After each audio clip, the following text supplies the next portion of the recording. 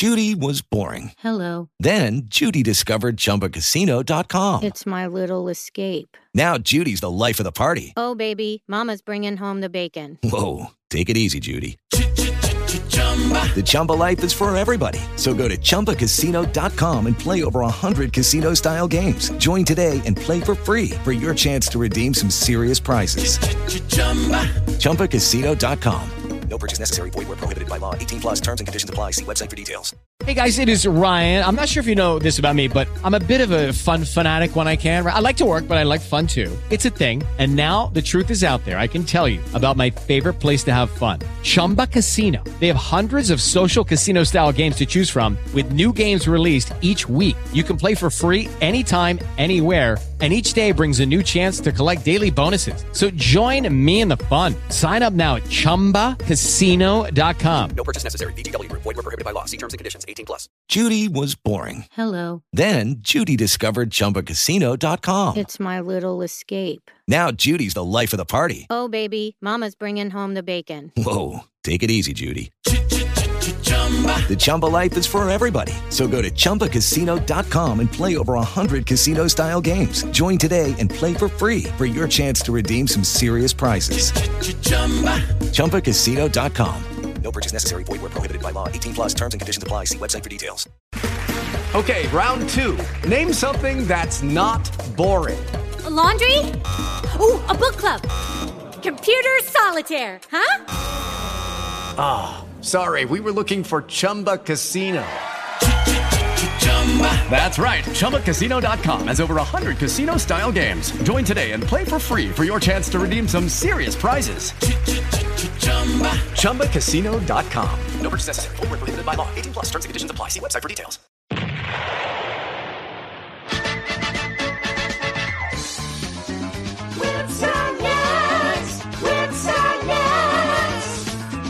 You can do it what you do. Cuts for the Get Fresh crew. You review the books, get shaved and dirty looks. Now let wrong turn just say poo-poo. Poop. Hello, everybody, and welcome back to the Weird Science DC Comics Roundup show here on the Geek Ultimate Alliance Network. I'm Jim. We're going to be going through a couple books here with me and my hombre, Eric.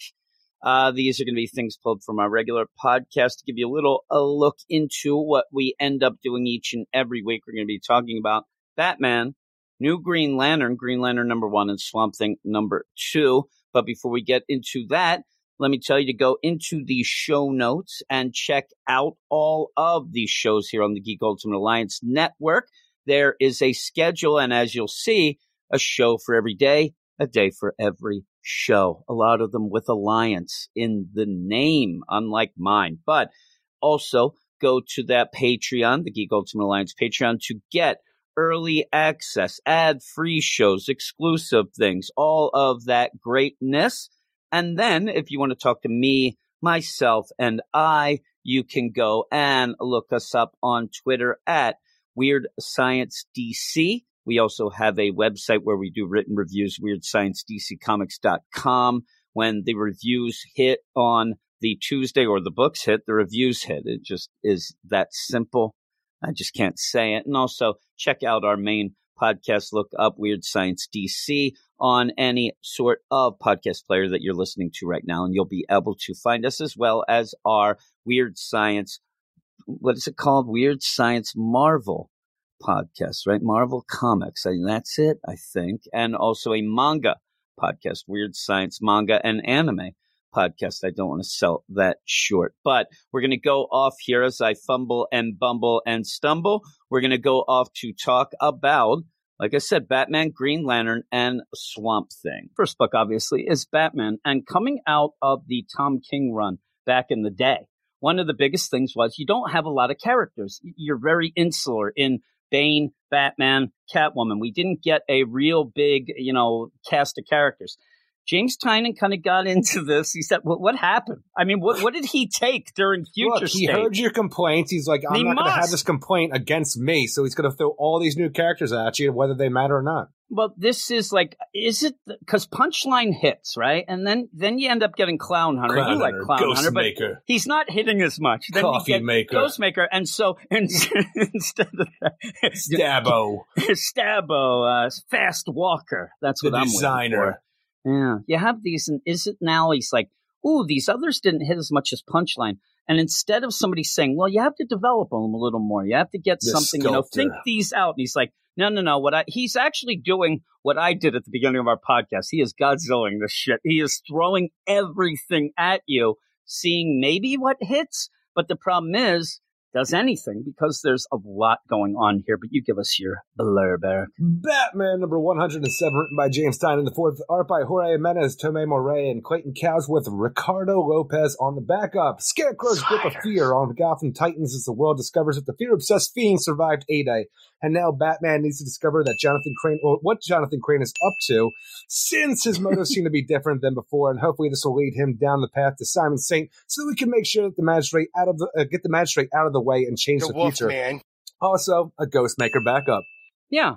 I was actually looking forward to the Ghostmaker backup. I thought that would be fun. And you're going to have these backups. I like the Ghostmaker, but I hate these backups that have nothing to do with the book that we're dealing with. I like the Ghostmaker too. And the Candlestick Maker. And the Cobbler. Yeah, I like them enough now. I actually, I'm all in with the Ghostmaker after we saw him broing it up with the Batman. So when we get through this and there's no broing up, I thought, ooh, we'll get the bro stuff. And we do a bit at the beginning, a little sexy stuff, Eric. I don't know. But with that ended up almost being like, you eat a cake and it's got 7 layers of icing already, Eric. And then all of a sudden you get, hey, we need 10 more. Like all these characters got thrown at you, and that ended up getting jumbled up in my mind with what we get in the main book. But the main book obviously is what's supposed to hit. You start out with the Scarecrow with this great new design you love. And the thing is, it's funny too about the idea of this new design, which I loathe so much. But when the idea is that the entire world, or just Gotham as it is, knows about the Scarecrow being alive because he stuck that effigy in Nakano's freaking living room in the last issue. So and they seem to be around too, around town. They even say, which is the whole thing is like, oh my god, the Scarecrow is back. We thought he died in A-Day, but we got this freaking effigy here, so maybe he's not dead. Maybe he's doing stuff. So everybody's gearing up for a gas attack in Gotham. Like, the gas mask sales are skyrocketing right now. It really goes with like toilet paper with the pandemic. Exactly, I mean, or a snowstorm anywhere where people lose their minds and have to buy bread. I need milk and eggs, Jim. Yeah, milk, eggs, and bread. You got to do that, right? As the different news outlets seriously, everybody does that. Did you ever in the middle of a snowstorm sit there and go, I really need to make an omelet with toast and a glass of milk? I don't eat ridiculous. Eggs, drink milk, or bread to begin with. Plus the idea of my mind, you end up, oh my God, I might be shut in or whatever. Why are you getting like some of the most perishable items? Like if you're going to be stuck very long, get the Spams there. Get the crackers, maybe get the tunas. I don't know. But it just drives me nuts. But it is that deal. Do you like the idea of the Scarecrow? We're not even sure that it is the Scarecrow, right? I'm pretty sure. I'm saying you're still not really seeing him without anything as Jonathan Crane. I mean, I'm saying you don't really do that with the Scarecrow anyway. When you see the Scarecrow, you see the Scarecrow. But what I'm saying is I have a feeling that this might be somebody else, and that's why they're not using the fear toxin and things like that. I don't know. I'm not fully convinced that he's made this new guise of himself and really gone off. Well, that's the thing is they're really showing you the idea of the progression of the Scarecrow. I was going to say before, when you have the news outlets talking about this story, and each one of them has a different picture of what the Scarecrow looks like the last one we had from Forever Evil in the first one, and then he has the classic, the Scarecrow look with the sack over his head, and then you have the one from the animated series, Batman the Animated Series, and then you even have the one from the Arkham Asylum series. I'm like, you're seeing the progression of as the Scarecrow changes his look each time he comes out. I'm getting the idea that they were trying to dupe you. Oh, everybody thought it was the Joker, and then it's this, and then with these effigies and stuff around, I'm still not so convinced that they don't have Jonathan Crane hidden somewhere and they're trying to up this thing and whatnot. I don't know. Because of not really seeing or really getting much of him even talking or any sort of MO, except at the beginning when he's talking to Batman. I don't know because in the future. Of that. Yeah, and that's where we go back to see how that, they got Batman in that gimp outfit. I mean, pretty sexy. But yeah, I just like to think this idea that he has Batman in a GIMP outfit, freaking just, screwing with his mind, doing the fear toxin to him and stuff like that, which he is doing the fear toxin right there to the Batman. So that kind of like goes with the whole idea of him still using it, just not for his wide panic spread across the city. But as you're doing this, like, by the end of this issue, he puts on his new Matches Malone disguise as Match. I'm like, did you have to like do some initiations to get into this club, Batman? Like, get put in a GIMP costume and maybe bang a sheep? Like, what are you doing right now in this freaking leather suit? But that's the other, in that, well, I mean, they're going to end up grabbing him and doing whatnot with it. It is kind of cool, that costume. You see some pearls hanging there on the side of the Scarecrow's head there, that maybe they're using that to screw with him or whatnot. But it is an odd deal with that. But with all of this going on, like I said, the idea that we think that all of this is a setup by Simon Saint and all this is going on like outside the Fast and the Furious at your house, Eric. But, all this stuff where it is the play of this whole book, it seems, to give you, the dupe that everybody thinks is happening, but then it's actually something else to try to get the magistrate stuff, even with the A-Day, all that stuff. So I'm just going to sit and wait, but there's so much thrown at you in this where you end up having Batman. He is investigating the Scarecrow. He goes to Nakano's and he ends up finding the straw man on the post, and there is no residuals of any sort of fear toxin and whatnot. But where is Nakano? You asked me even before we started I imagine recording. He just went and secured his wife and got out of there and called Renee Montoya and then the rest of the cops, and Batman just happened to intercept that call and got there ahead of time. Yeah, it's a weird deal, though, because the way Batman's going in here and he's at his house, the reason that I think that maybe he's being held somewhere because he's gone a little insane or something, because it is odd that Batman goes specifically thinking there would be fear toxin there, as if Nakano ended up and running out. Now, you're going to be afraid anyway, but he seems surprised that in that house there isn't any residual fear toxin.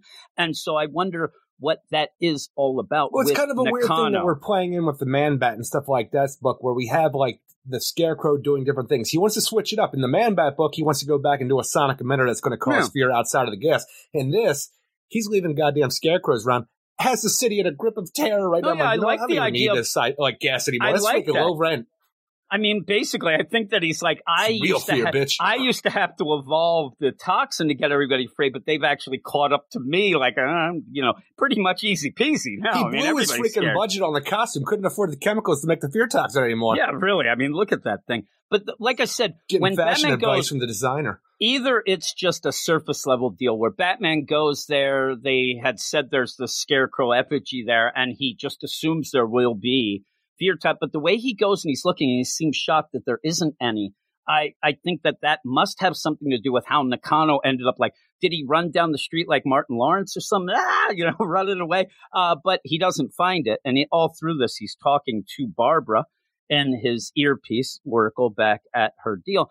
And that's where Renee Montoya comes in. And, people seemed excited that she's in here. She's commissioner now, all that stuff. But no more. This just starts the avalanche of everybody showing up in this book, characters we don't even know yet and things like that gets really, really, it's too much. And you end up thinking like, okay, I'd like to see more of Renee Montoya. I want to see what's about, but you kind of go past that real quick.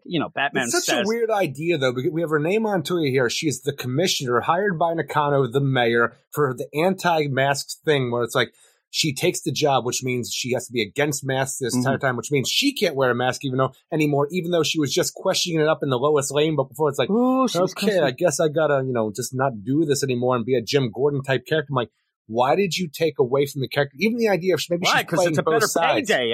She's rich. It's true.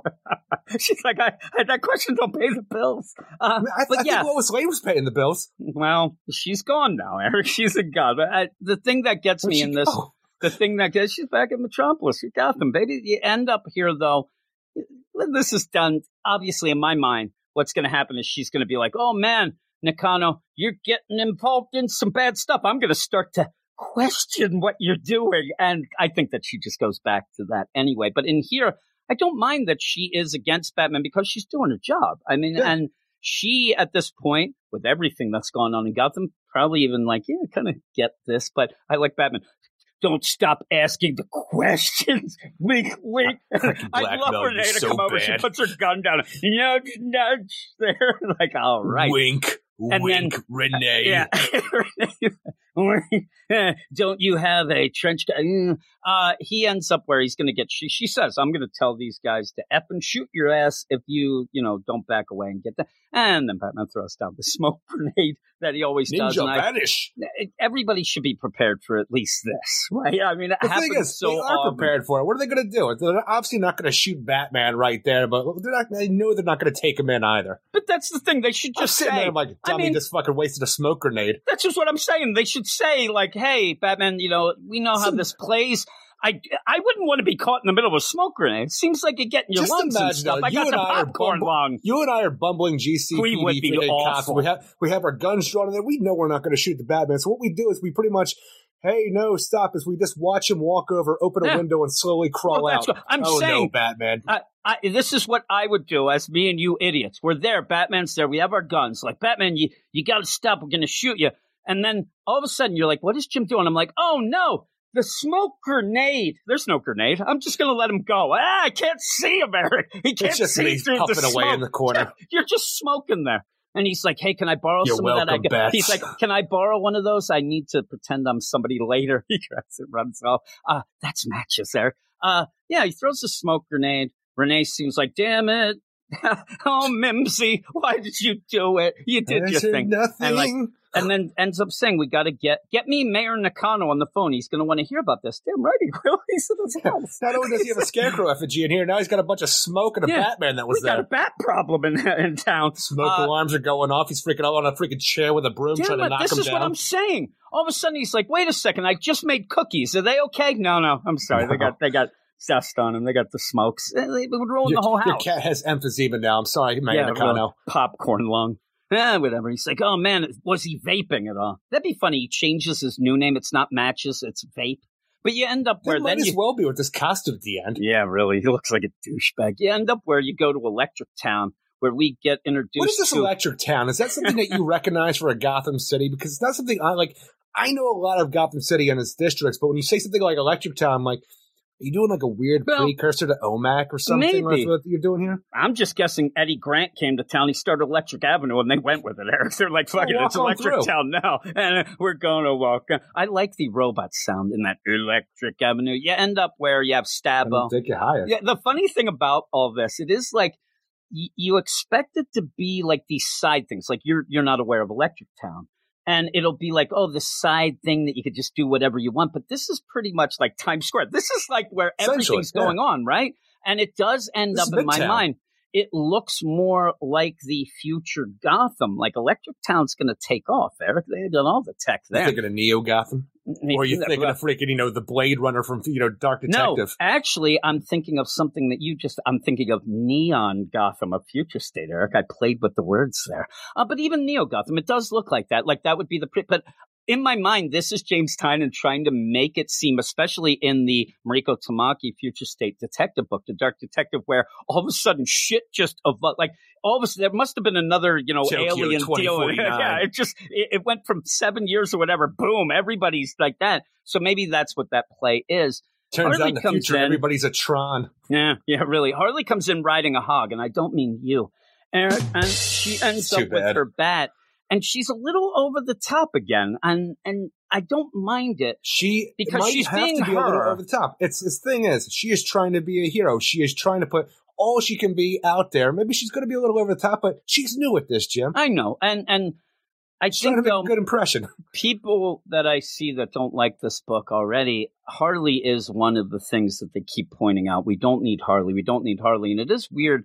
Like, she is there. We've already seen her in her book and things trying to make amends. But in this, she wants to be good. She wants to try. I think that you're just heading towards another, run-in with the Clown Hunter. I was expecting to see, like, this sort of thing with Clown Hunter than a Harley. I'm telling you, when Stabbo comes down, he's essentially just one of the escaped convicts from Arkham Asylum after A-Day.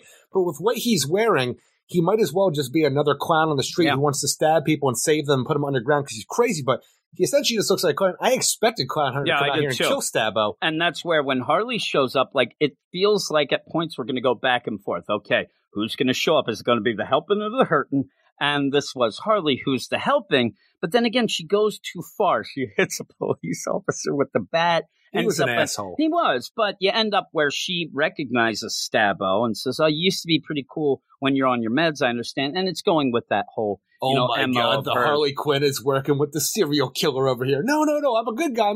Yeah, Put your hands up, freeze! Yeah, freeze! And the thing is, by the time this thing is, it pretty much is Batman, Renee Montoya, and the rest of the GCPD again, where everybody's there with guns drawn, or smoke grenade. Ghostmaker comes out. I'm like, and the thing is, for the Ghostmaker backup, I was really hoping it was going to be a Harley Quinn Ghostmaker story. Yeah, and it's not. It was like an origin deal that really did we need, but you end up going... Is it an origin deal? Because it just seems like a side quest that he might have done right before this. I'm saying it's something prior. It's not really an origin, but he's already... It's weird because he has his AI in that he says, Icon, and he does remind me of that awful character Icon from the Marvel comics that went around Asia killing detectives and things like that, which kind of threw me off. But here, again, we already had Renee Montoya. We got the question thing dropped. We have Batman and Oracle. We also have the Scarecrow. Now, all of a sudden, you get Stabbo. He ends up kind of in, and these are real, like, quick swipes. It's almost like a Star Wars deal where we're going all over the place really quickly.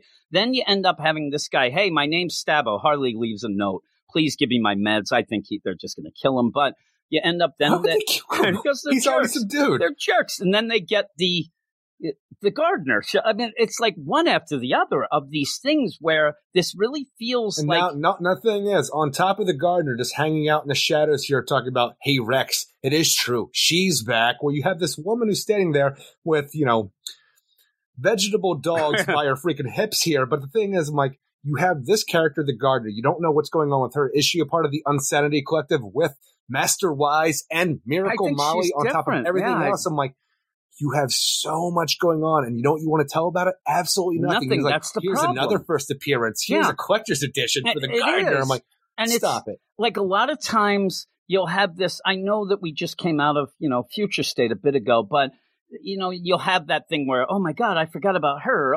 But this feels like we're already a bit removed from that anyway, but you never really set these up anyway. Things like we had in Batman and Robin Eternal, where all of a sudden we had the sculptor and like the person who remakes the minds for Mother.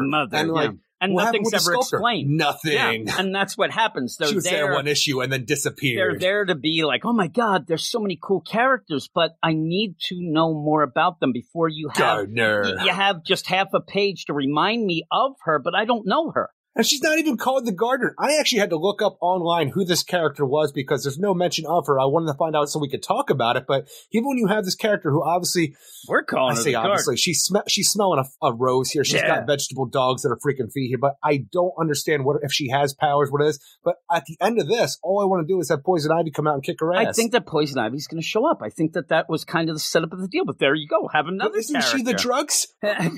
She might be still the drugs there. But yeah, you have, hey, she is back in Gotham after all. And that means there's still hope. Okay, hope of what? Are you good, Bet? I don't know what you are. And so this little reminder doesn't get me. Here, smelling a rose of vegetable dogs. I'm like, we don't actually understand what's going on with Poison Ivy ever since the Harley Quinn Poison Ivy weird thing where they had different avatars of Poison Ivy after she died. I'm like, is this a new avatar of Poison Ivy? And you know what we're getting now? Is this does happen occasionally with this, and with Poison Ivy, we're getting it pretty much, in spades. The idea that we don't know what's going on with Poison Ivy, but we're getting weird side hints. We're getting, she's the drugs. She's disappeared.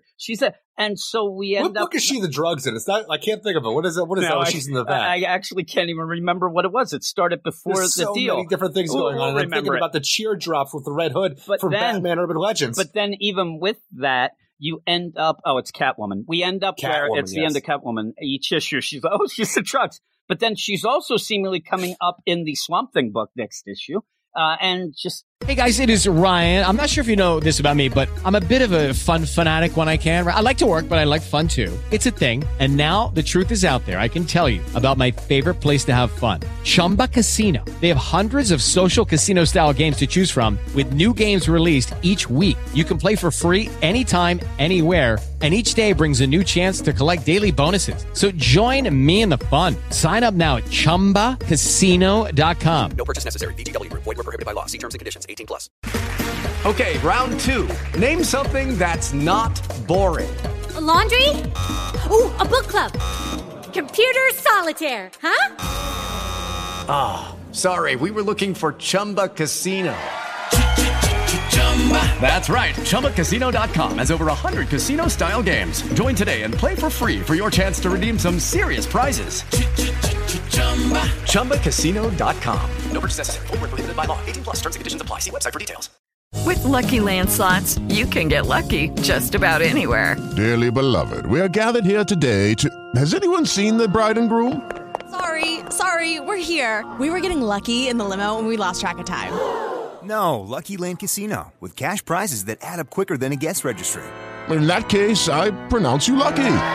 Play for free at LuckyLandSlots.com. Daily bonuses are waiting. No purchase necessary. Void where prohibited by law. 18+. Terms and conditions apply. See website for details. Lucky Land Casino, asking people, what's the weirdest place you've gotten lucky? Lucky? In line at the deli, I guess? Aha, in my dentist's office. More than once, actually. Do I have to say? Yes, you do. In the car before my kids' PTA meeting. Really? Yes. Excuse me, what's the weirdest place you've gotten lucky? I never win and tell. Well, there you have it. You can get lucky anywhere, playing at LuckyLandSlots.com. Play for free right now. Are you feeling lucky? No purchase necessary. Void where prohibited by law. 18+. Terms and conditions apply. See website for details. You're getting too... Everywhere you want to be. Poison Ivy. I'm telling you, if you love Poison Ivy, it's one thing. But if you want to know exactly what she has going on, I don't think having her in 7 books with different things going around That's why we have the Gardener now. We ain't dealing with that. No, it's the Gardener. We didn't know that the Gardener's the new avatar of the Green. All right, DC Comics crew out there, make sure to look out for the Todd McFarlane The Gardener action figure 2022. And I'm writing right now, #Gardener League. You end up where... Release the Gardener figure. Release the Gardener cut. You end up in the clock tower again where Barbara is going through some stuff trying to figure out. She's not... That's the thing, too. She's not really doing...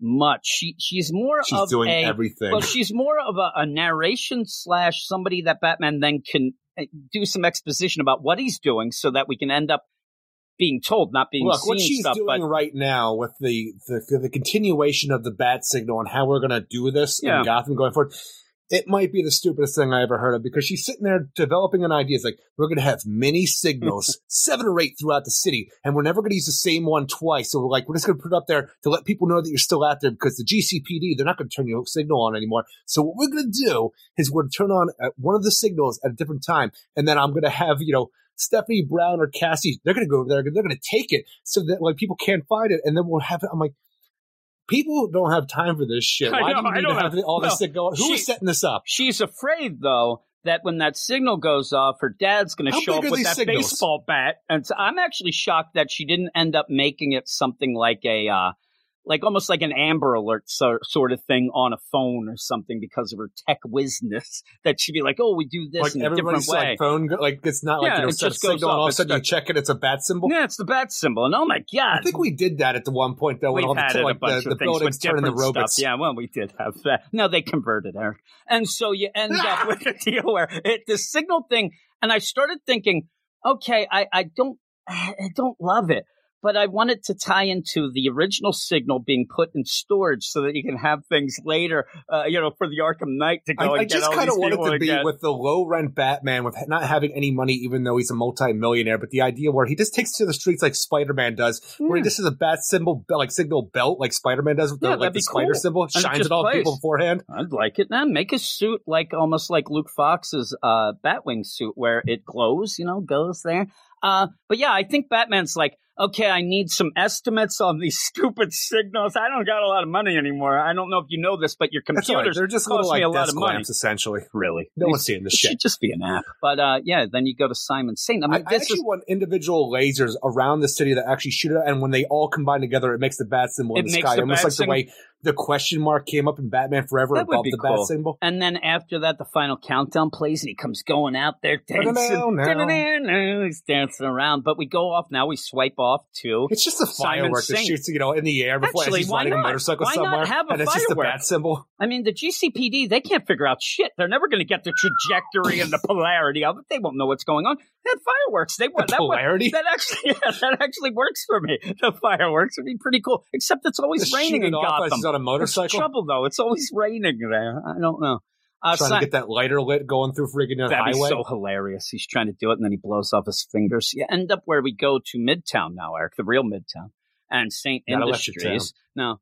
And it is Simon Saint. He's working on some tech gadgets there, and he uses a little ability at one point. He's really into the idea of Sean Mahoney, and like, oh my God, he's developing the Peacekeepers. Yep, and then you get that assistant that I said's really important, Eric. That guy, Ricardo, there with his man bun. Montalban. And then you end up, that he liked pure Corinthian leather, that guy. Who doesn't? Really. And you end up where Simon says goodbye. And I want to Ricardo. Weird to you that I'm sorry, and that's the thing is actually go on with that story because that's even weirder to me. I was just going to say I wanted Ricardo to go. What is that? What I have to go? Okay, it's just odd out of nowhere. Standing in front of Simon Saint, who's working on stuff, and then Simon says, "I'm like, does Simon like Saint here have an earpiece that Scarecrow is talking into as he's talking to Ricardo? Because it's just." A broad, like a word balloon. I'm like, yeah. Is he yelling it from the building across? Simon said. I hope he heard me. And then it's funny too because Ricardo doesn't respond to this. No, I'm saying, and then he kind of shushes him away, and then he goes. It's weird. It's a weird play because I think that some people are going to think that that's actually a Simon Saint power that he's using that to get Ricardo away.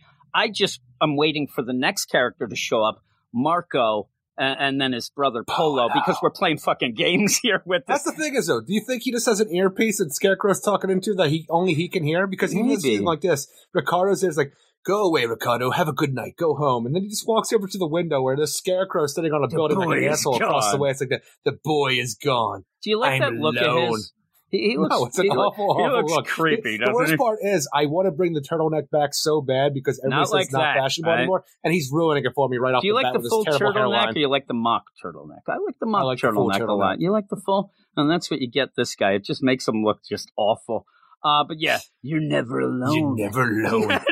And it's such a weird idea because the thing is, Scarecrow is going through with the plan. The city is in abject terror as like trying to get the magistrate stuff pushed like Simon Saint wants, but for where we have Jonathan Crane in Future State, where it seems that he is working for the magistrate, no more masks, and he's actually seems afraid of Simon Saint. Here it seems like it's a complete reversal, where Simon Saint does seem afraid of what the Scarecrow is and what he will do to achieve his own goals. I'm like, when do we have the flip-flop switch in this power struggle? When you find out that that's Nakano. You end up, though, with that, like the idea that we've been That'd pushing. Be an amazing twist. We've been pushing the idea that, everything is the A-Day. All that stuff has been pushed to get that fear up. When you get fear, you're allowed to move in with the Imagine if his thing is Nakano is using Simon Saint when Simon Saint thinks he's using that, and actually Nakano is the one going around making sure that there's no more mask policy gets pushed through. I mean, seriously, we thought they were teaching us. We're teaching them, Eric. It's crazy. But who knows? I don't know because it's weird where you don't see Nakano with what's going on and all that stuff going around. Because I'm trying to justify the idea of we have an evolved Scarecrow who's doing new fear experiments and how he's doing things throughout the city. But what if it is just Nakano? He just set up a freaking Scarecrow effigy in his front. I scared myself. Yeah. Somebody come help me. Yeah. And in the meantime... And that's why there's no fear toxin on it. He would be able to get the whole deal of, what's it called? Jonathan out of Arkham, puts a dupe in because he's going to... and hides him. And just ends up having him in prison. Though, where we have one-eyed Mayor Nakano, former police officer. Well, but here's the deal. You say this. One of the things that I'm looking at while you're saying it is that one glowing eye that you have, like a Deathstroke type thing with this whole setup. It does look like he only has one eye at that one point there that he's looking through. But imagine this whole thing. Then he has two later, but still. But we have this guy. He's trying to scale buildings to be the Scarecrow persona, and he has no idea how to do this because he's just Mayor Nakano with one goddamn eye. He's missing. And then he's got his needle fingers. I'm like, how am I supposed to climb this building? His perception is off. He's really having got to carry all that straw weight with that rain coming in. That straw's going to be heavy as hell. Oh, it's got to stink, too. I mean, really. But yeah. Horses keep coming up to him to take a bite of him. No, get out of here. He's like, no masks and no more police horses. I don't need them around. Like, I know it looks like he's wearing a poncho, but then he's got heavy scarves underneath us collecting all that water. I'm like, I don't know, scarf. man. It looks like he got a Tijuana down in It looks like he's trying to cosplay as Doctor Who earlier. Yeah, it does look like that. Yeah, I'm telling you, I think it might be him. I think that he might be trying to up this ante with the idea of, his partner ending up being the man. Yeah, everything's being pushed in a way that he wants it to. And the big twist would be like, oh, Simon Saint. No. It's Nakano who's actually controlling him to do this as well. And even the idea, if you want to go along these lines with our weird, just not even jumping to conclusions, but our weird far ideas that we're pulling out right now, but where Simon Saint thinks that he is the man in charge with this magistrate program because he is this, this rich man who's done all these different things. Nakano's got the foxes in his pocket too, the richest family in Gotham right now. So it's like, who is controlling who in the future state? Who's zooming who? I ended up where... Who's watching The Watchmen? One of the things that got me was... It's a good movie. Yeah, we're waiting. I never saw it. We're waiting for the whole deal with, okay, when does Nakano end up realizing he's duped? But he didn't up in future state. You know what I mean? That seems like, what is the deal? What's going on and all of this? Plus, if it is Nakano and all that, that would even make more sense where you had all of those other companies in future state being taken down. That's the evidence, all that going on. And he wears an eye patch. You can't trust somebody in an eye patch. You always say that, but you wore an eye patch for a while. And you can't trust me. Exactly. I mean, that's what Jess said. And so you end up where, it's the Scarecrow scaling, wet buildings and things, whatever. I'm telling you, that's even, lanky doctor. What are you doing? That's even above Jonathan Crane's deal. That's what I'm saying. This is crazy. If it is Nakano, then it's really, at least he was a cop. But yeah, he's ended up looking, you go to the Narrows and you also, of all these other things, we end up having the Unsanity Collective with Mr. Wise, Eric. I think that he likes the potato chips. He didn't go to master school to be called Mr. Wise. That's true. That's how I went for baiting, Eric. Boom. You end up where you even have that thrown in, and there's Barbara wondering, what's going on, this guy. And I love the way that they're playing out until near the end when it's explained a little more. But this idea that they're taking the idea of unsanity and not questioning that as what is this made up word nonsense? Because in the middle of all this fear, they're the Unsanity Collective. Like, they're the bad guys, but the bad guys that are against the other bad guys, it seems, and what's going on. But you end up having Barbara. I don't think we're going to be able to find anything out unless we end up going deep dive undercover and get into that. Now, in my mind, he was going to get on the damn phone and call, say, Jason Todd, or he was going to call, Dick Grayson, or even some of the other, the Batgirls or whatnot.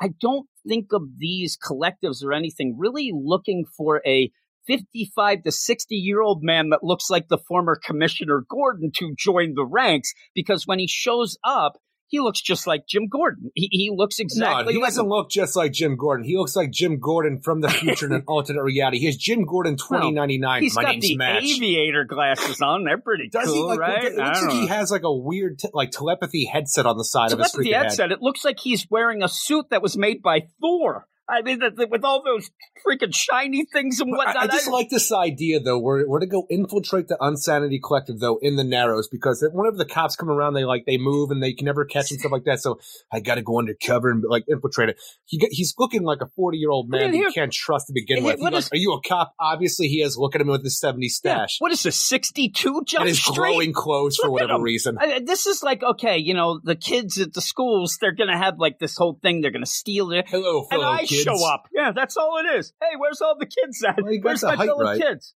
Yeah, right. I'll kill you. I'll get your But just imagine this. We have the leader, Master Wise, and his whole thing is he's going to do the great reboot because he got his hands on some old man Hatter tech, and he has what he calls the mind machine. And his whole thing is the big reboot is to shed the traumas of their past. So he wants people to put on his Mad Hatter tech, which will erase their memories. I'm like, so pretty much everybody in the Unsanity Collective has no idea who they are or what they've done.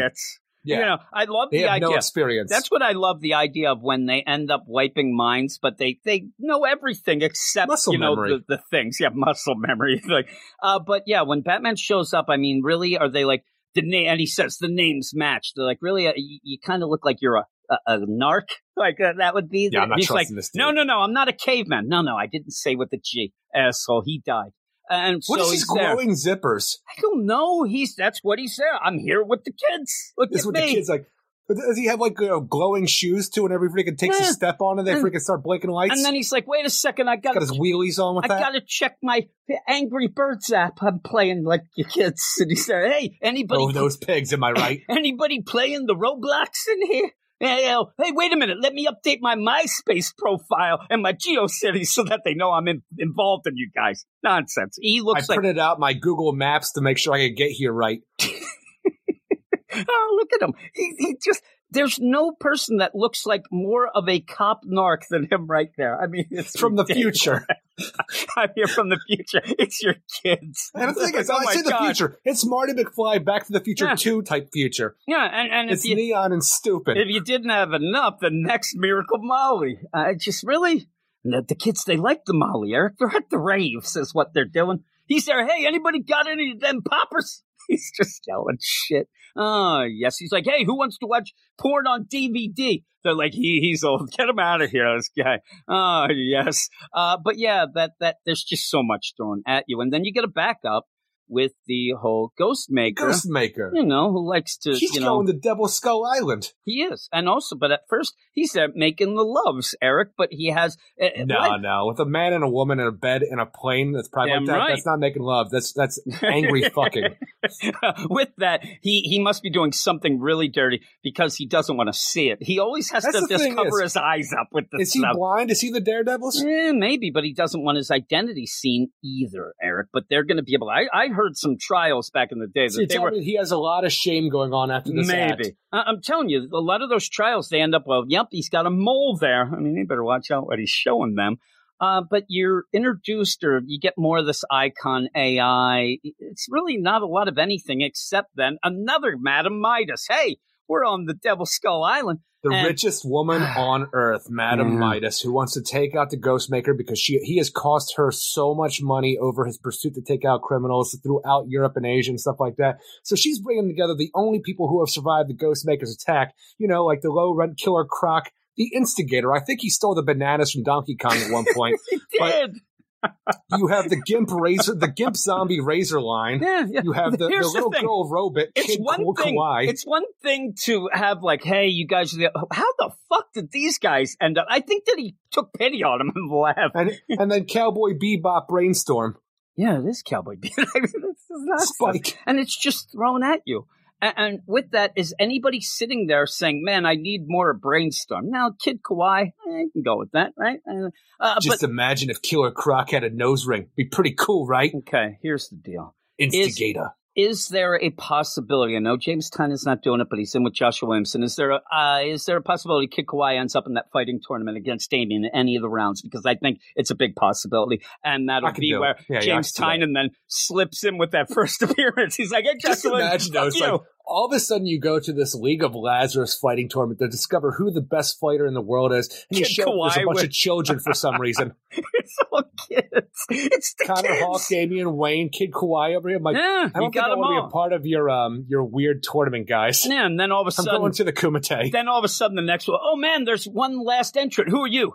They called me Match. Like, what is this old guy doing here now? But yeah, you end up having these characters in... It's a very cartoony thing in my mind, so I could have some fun with it. But the problem is I'm my head's spinning from everything that already happened of just characters being thrown at you with not a lot of story to back them up. To go into this and then it's overkill with a ton of characters that could be fun. This could be a pretty fun backup the thing is, but you're just going to get a big fight. It wants to be too much fun because we go to Devil's Skull Island, which is home to Madame Midas, the richest woman in the world, who has put together a ragtag crew of Ghostmaker enemies and has leaked the idea, like the location of Skull Devil Island. Yeah. And like they're like, I'm bringing the Ghostmaker here. Like, you're doing what? Yes, we're all going to fight him. So like she knows that Ghostmaker is coming. And he comes down there and he's trying to infiltrate her fortress. And now he has to fight golden robotic tigers with laser eyes. Yeah. I'm like, well, Icon, the AI, is that Clyde? Is that Inky Blinky? I don't know. You end up having Pac-Man Ghost there and stuff. It kind of made me giggle. Played a lot of Pac-Man lately. It is a weird kind of like over the top, but I don't know. I kind of am looking forward to seeing where it goes. I just think you're going to get battles. I just want to see Ghostmaker and Gotham doing Batman freaking dynamic duo stuff at this point. Yeah, I want bro stuff. Or even, him doing something with Harley Quinn and trying to understand why Bruce would allow this person to team up with him. And that's what's weird about this issue, because we had full-out Ghostmaker. There's not enough room for him. And maybe it's even the idea, well, he's going to be in the backup, but I want to see him doing stuff. It's like James Tynion all pissed off because he told DC, I want to do a 12-issue maxi series of the Ghostmaker. And they straight up said, no. What? It's going to be my backup set. Oh, yeah? I'm going to do 80. The weird thing is where you have this starting out. We had a Robin backup before, leading in the Robin book. You liked the last one, especially. Connor came back, get you excited for the book. Now you're kind of caught in this idea. And eventually it may end up, one of the, are they going to run out of ideas? Like, oh, we need a backup. What are we going to do? And I don't want things just thrown at you. Tell a longer fucking story. What's wrong with you? I wanted to read Batman in this and see what Batman's doing, and you barely get any Batman in this book. Yeah, and you don't get a lot of Ghostmaker either, because he just comes in a puff of smoke and a prayer to grab Harley and go off. And I think, again, they might think, well, we can't do too much in the story because we have that backup. We don't want... And I'd rather not have the backup, like you said. I'd like to see maybe Bruce, going through the routine and wondering why he would think that this match deal is anything of a, is still going to work. Go back and give you what you wanted when we had Ghostmaker first show up and show you more interaction with Ghostmaker and Bruce as they were training as kids. Yeah, that would be cool too. So make him feel like a character that's lived in a little bit, just not lived thrown in a at little. you And when you get that, you get the idea that he's going to stick around for a bit. If it is, and there's points where you're like, he's just going to be in and out or whatnot. And he won me over. We ended up liking that last issue so much with him. Not saying the whole issue or whatnot, but with him and Bruce, it was a dynamic that I thought was really cool, especially when they were joking around. Laughing about Alfred being dead and stuff like that. It was hilarious. But even the idea that he's richer than Bruce, it just was fun. But then this goes, like you said, it tries almost like you can see through the veil and see that they are just trying to have fun with this. But I liked it enough. But what about the whole issue? What would you give it? I am giving this a 6.5 out of 10. I really enjoyed the art for the first majority of the Batman book. It did take a weird dive when we went to the second part of the Clock Tower, because all of a sudden Barbara Gordon looked like she was drawn by Babs Tarr from the Burnside Batgirl series. So great, you're saying what people say. No, but really enjoyed the art in this, even the backup, because it's a cartoony Ghostmaker thing. It's fine for what it is, even though it looks like King K. Rool from Donkey Kong Country is the instigator. But there's too much going on in this and not enough Batman.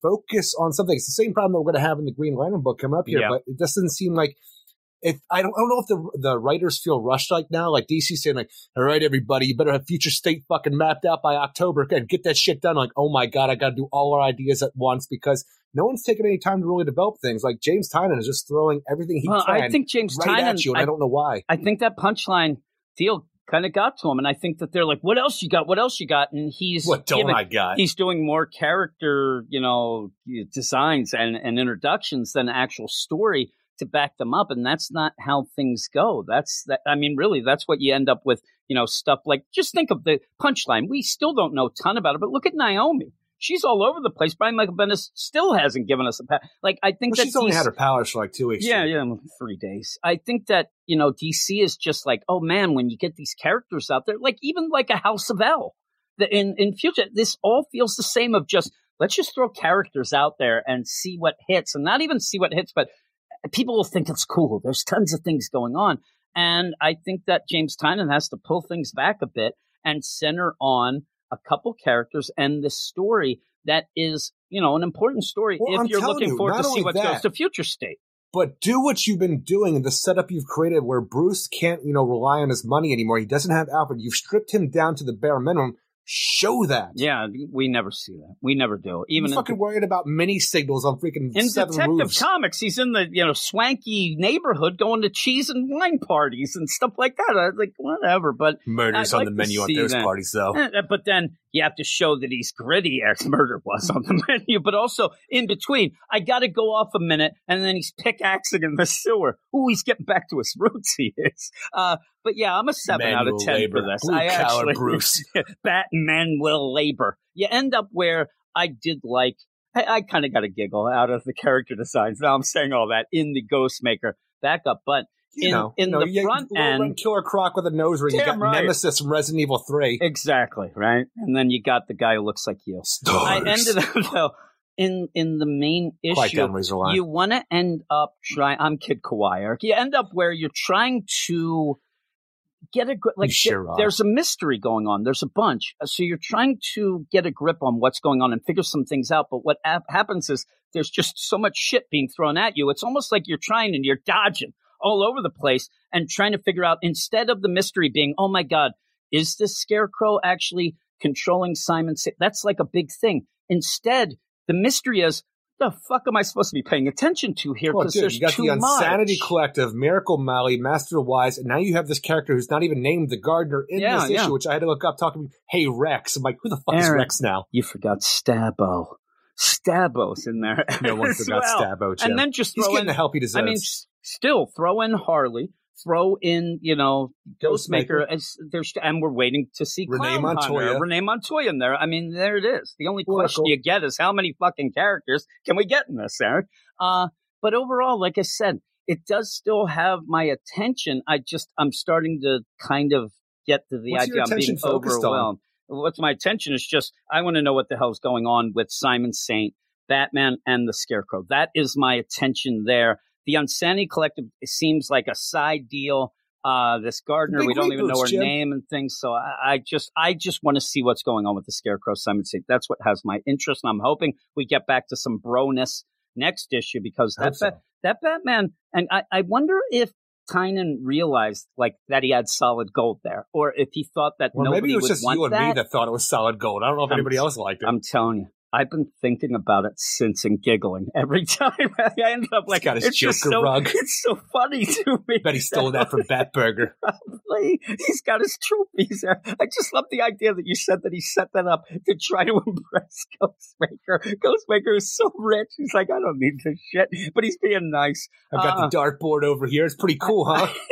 And look, this is not only just a ping pong table, but you can play beer pong on it as well. Hey, let's go play the foosball, but no spinning. That's bitch moves. And what, really, what I would like, though, is when they come down, he does end up having the ping pong table, but the one side is up because he's lonely, Eric. He didn't have a friend. He was playing one-man ping pong. And then what happens is that Ghostmaker goes, hey, Bruce, puts it down. And is that how you know the healing begins? They hug. That's the healing. It's like, oh, my God, now I got to go buy another, paddle.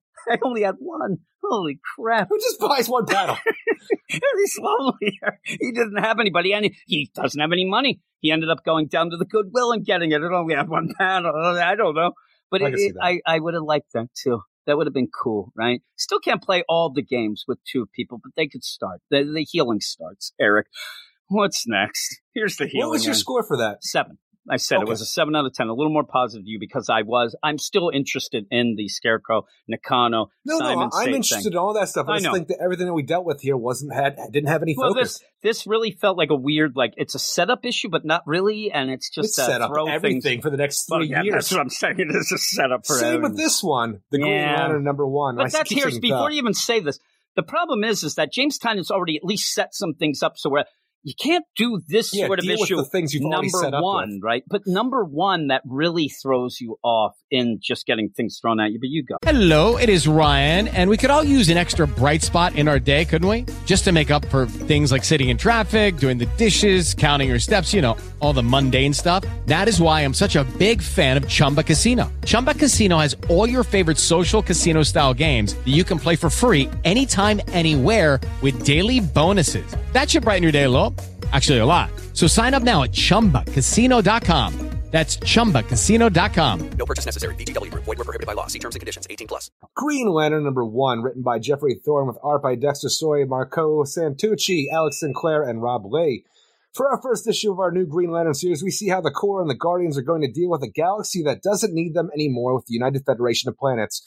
We're also going to deal with Kelly Quintella, the Teen Lantern, and where her powers come from, and we're going to reintroduce the Starheart, the energy that fuels Alan Scott, and boy, is that a lot to do for one issue. And ultimately, the lack of focus here is a bit disappointing for a series that I've been waiting to come back. Yeah, and it's a weird deal because everybody's been waiting. If you haven't been reading the Grant Morrison Green Lantern, you have not had a Green Lantern book in years. I call that nonsense for the sake of nonsense. Oh, that's what you say. Some people liked it, though. But even then, even the people who loved it, they're going to push it aside as that's a Grant Morrison book. You always have to know. So getting back to a main continuity deal with the Green Lantern Corps. We already heard, and I'm not going to base any of my score about the things that Jeffrey Thorne went on, and I hate Hal Jordan. I don't care about what about any of his that's whatever.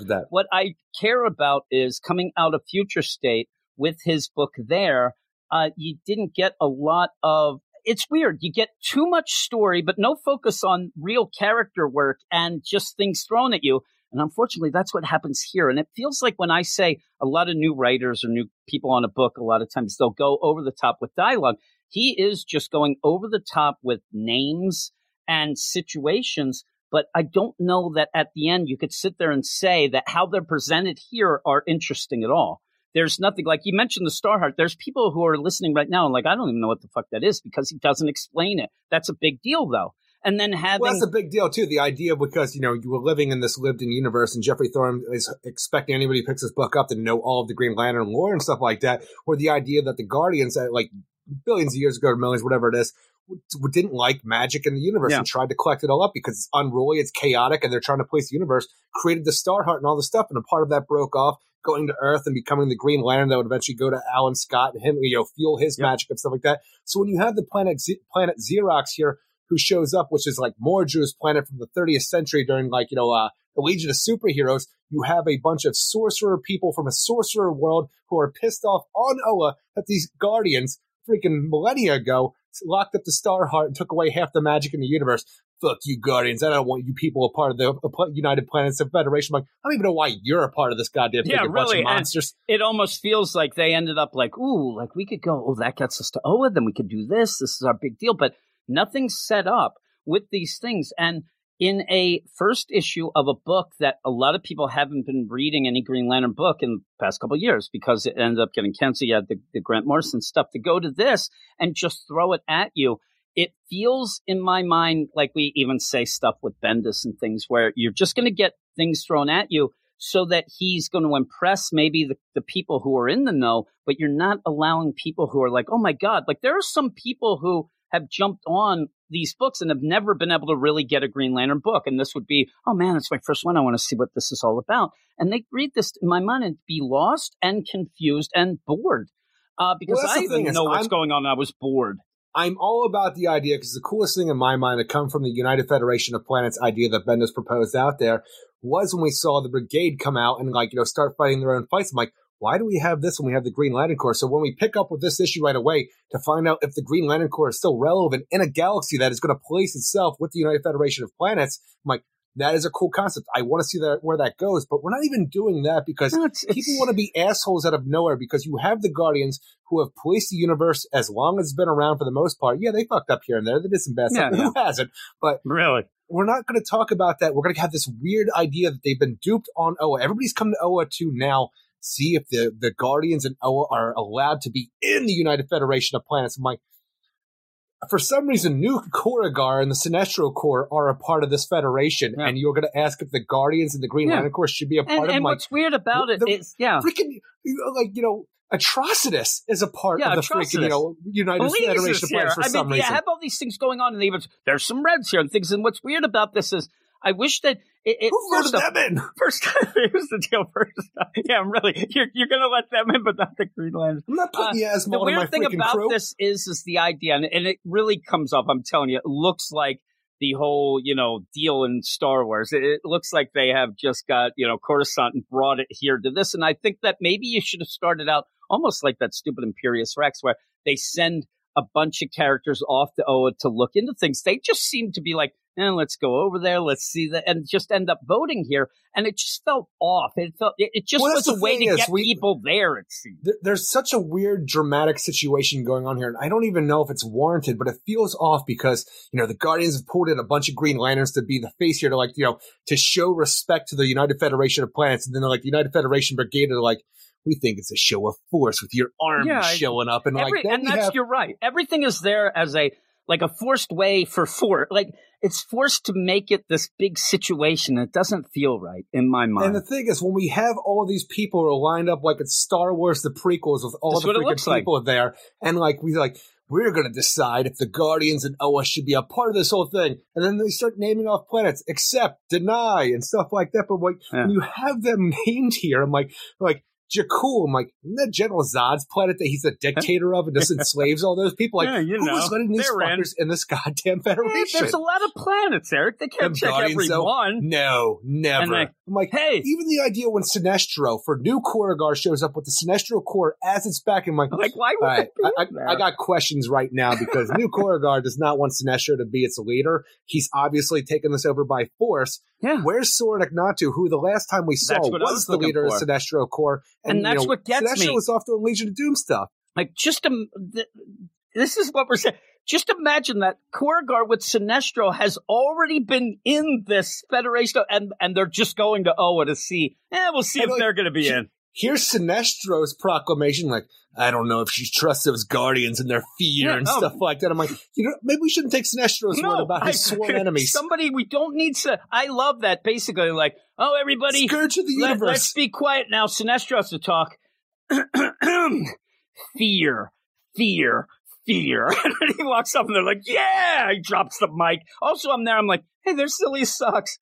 All these people. I'm telling you, I'm getting angry just because he was brought back one time for Sam Humphries to the Green Lanterns run at the beginning when a lot of these Red Lantern characters are dead and also wouldn't work with Atrocitus ever again, like Bleez. What did they bring?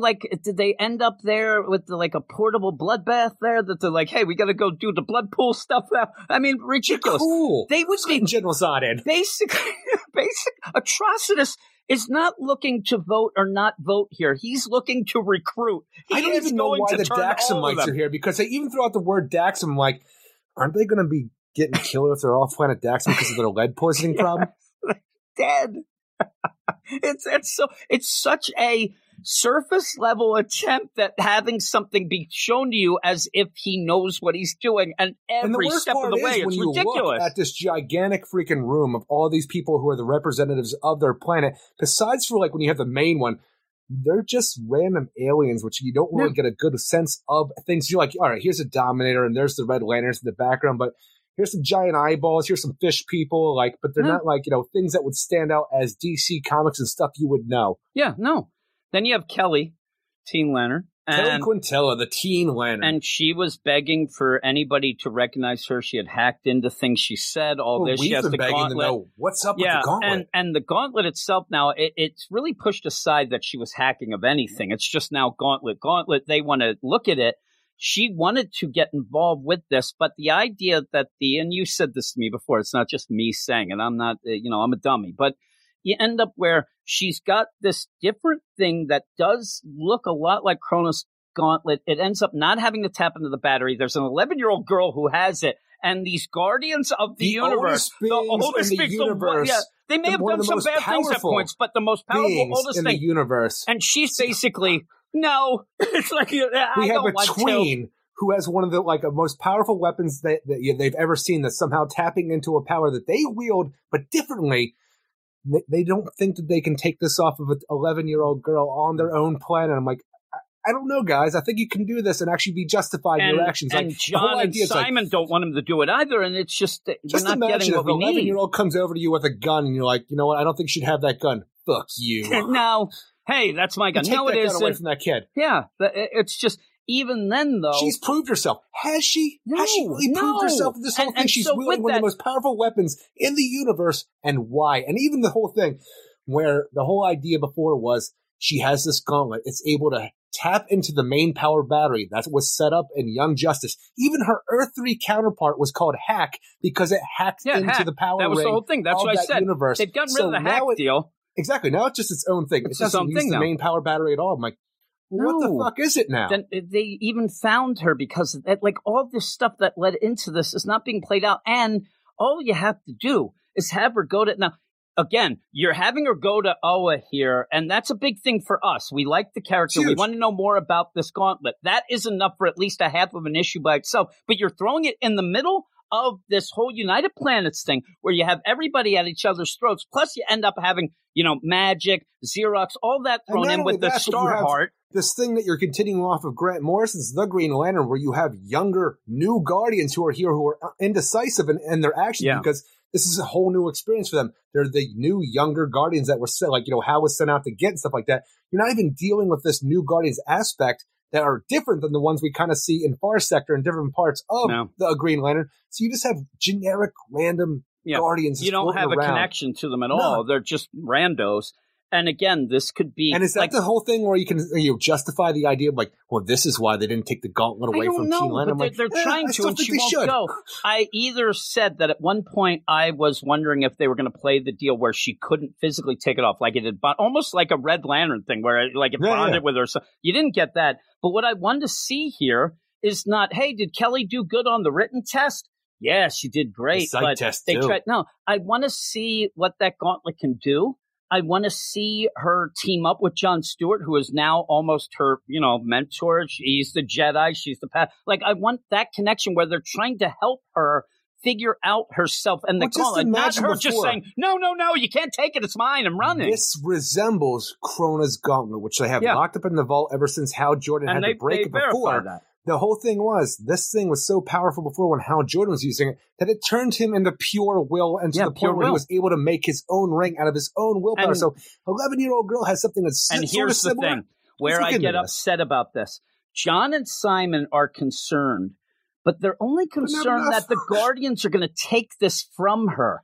They're not concerned that she may die. This thing, they don't know what it is. Like I said, they don't even really spell out where it's drawing the power. I said even that when we were doing the, Young Justice things. Maybe it's sapping her life energy. Maybe it's whatever it's doing. It's something weird. But again, she was hacking at that point. But they are only concerned to make her keep the gauntlet as if that has to be forced in, like somebody's going to go in like the Hamburglar and grab it. You're writing the story. Make it in a way that they allow her to keep it and make it make sense. Not just, oh my God, we're concerned because it's powerful and we want to get it. Or maybe deal with this later after you've already, cinched up the whole United Federation of Planets front. With this, have her get to Oa and then, hey, how's she doing? Oh, she's in the middle of tests. We're still trying to figure out that gauntlet. But please, we're kind of busy right now with this going on, so we don't have the time to really deal with that. But we'll get to it. Focus on being concerned with a little girl that it might be something that could hurt her, or she could end up blowing up the universe.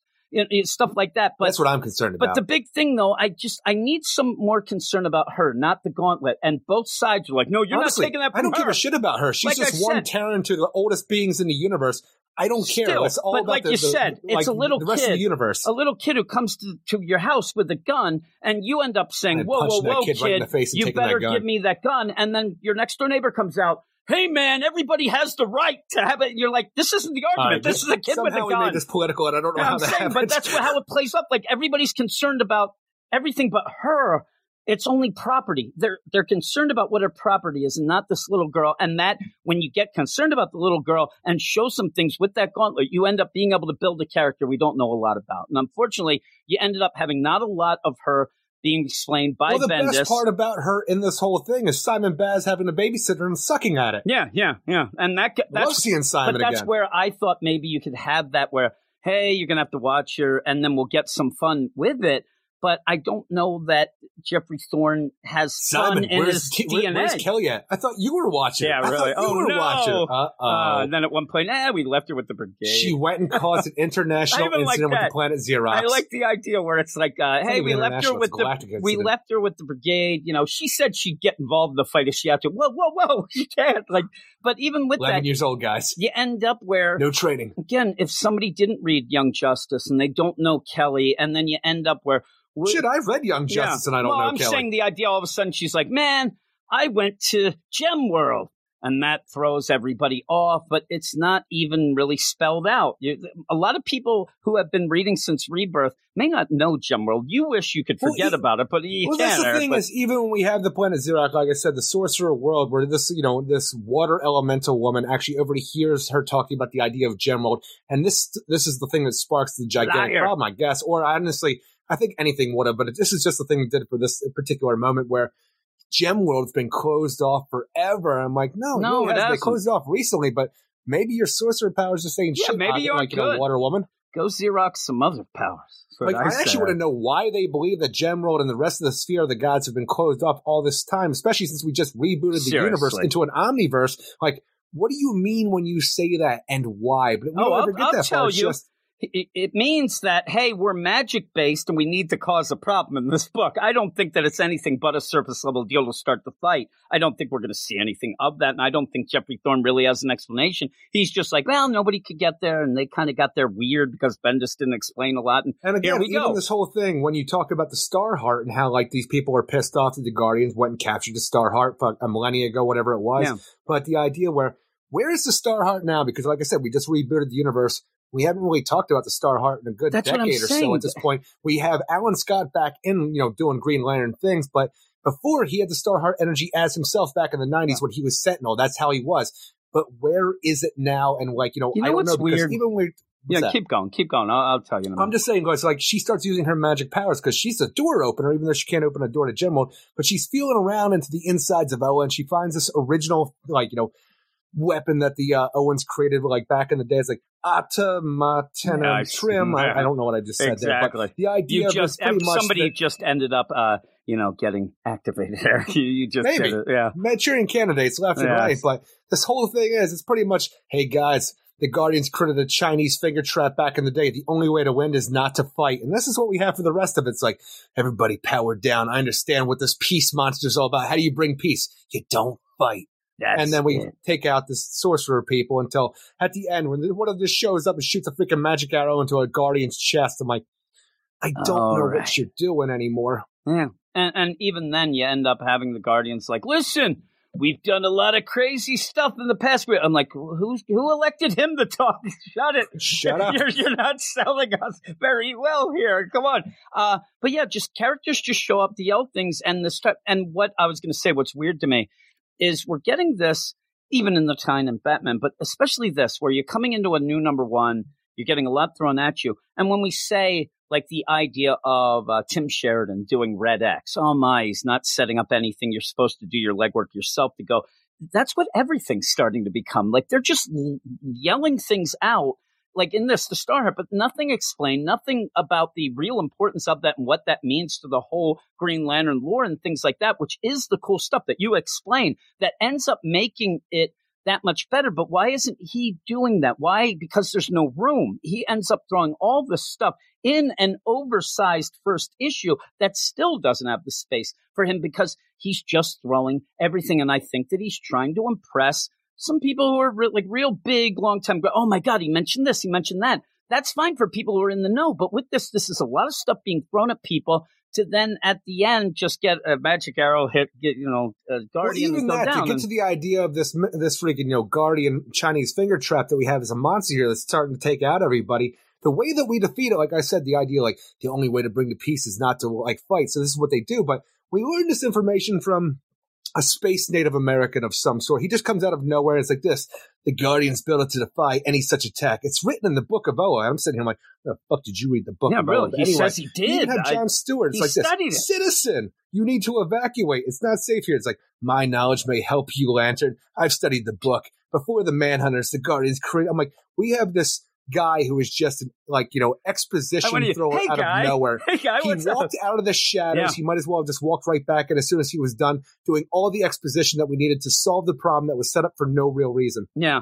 I actually think that they're going to make a play that he was like a race on Oa that nobody really knew of, and like an indigenous race that ends up knowing more. I want to make him this weird White Lantern that, when you have the rookie Green Lanterns, how they don't have, like, a lot of times they don't have the symbol on their chest yet. Yeah. And, like, I want to make it so there are the White Lanterns that continuing on from we left with the new Guardians book, where to secure the life equation and the anti-life equation and all that, when Kyle Rayner was a White Lantern. How cool would it be if he got one of those rings that Kyle let loose for the deal? Not even that, where, like, he's actually working towards that whole thing where it's almost like the Power Rangers thing where everybody wears the color that they are when they power up all the time, where he's just wearing this white thing. He has a glowing sphere on his chest with no symbol.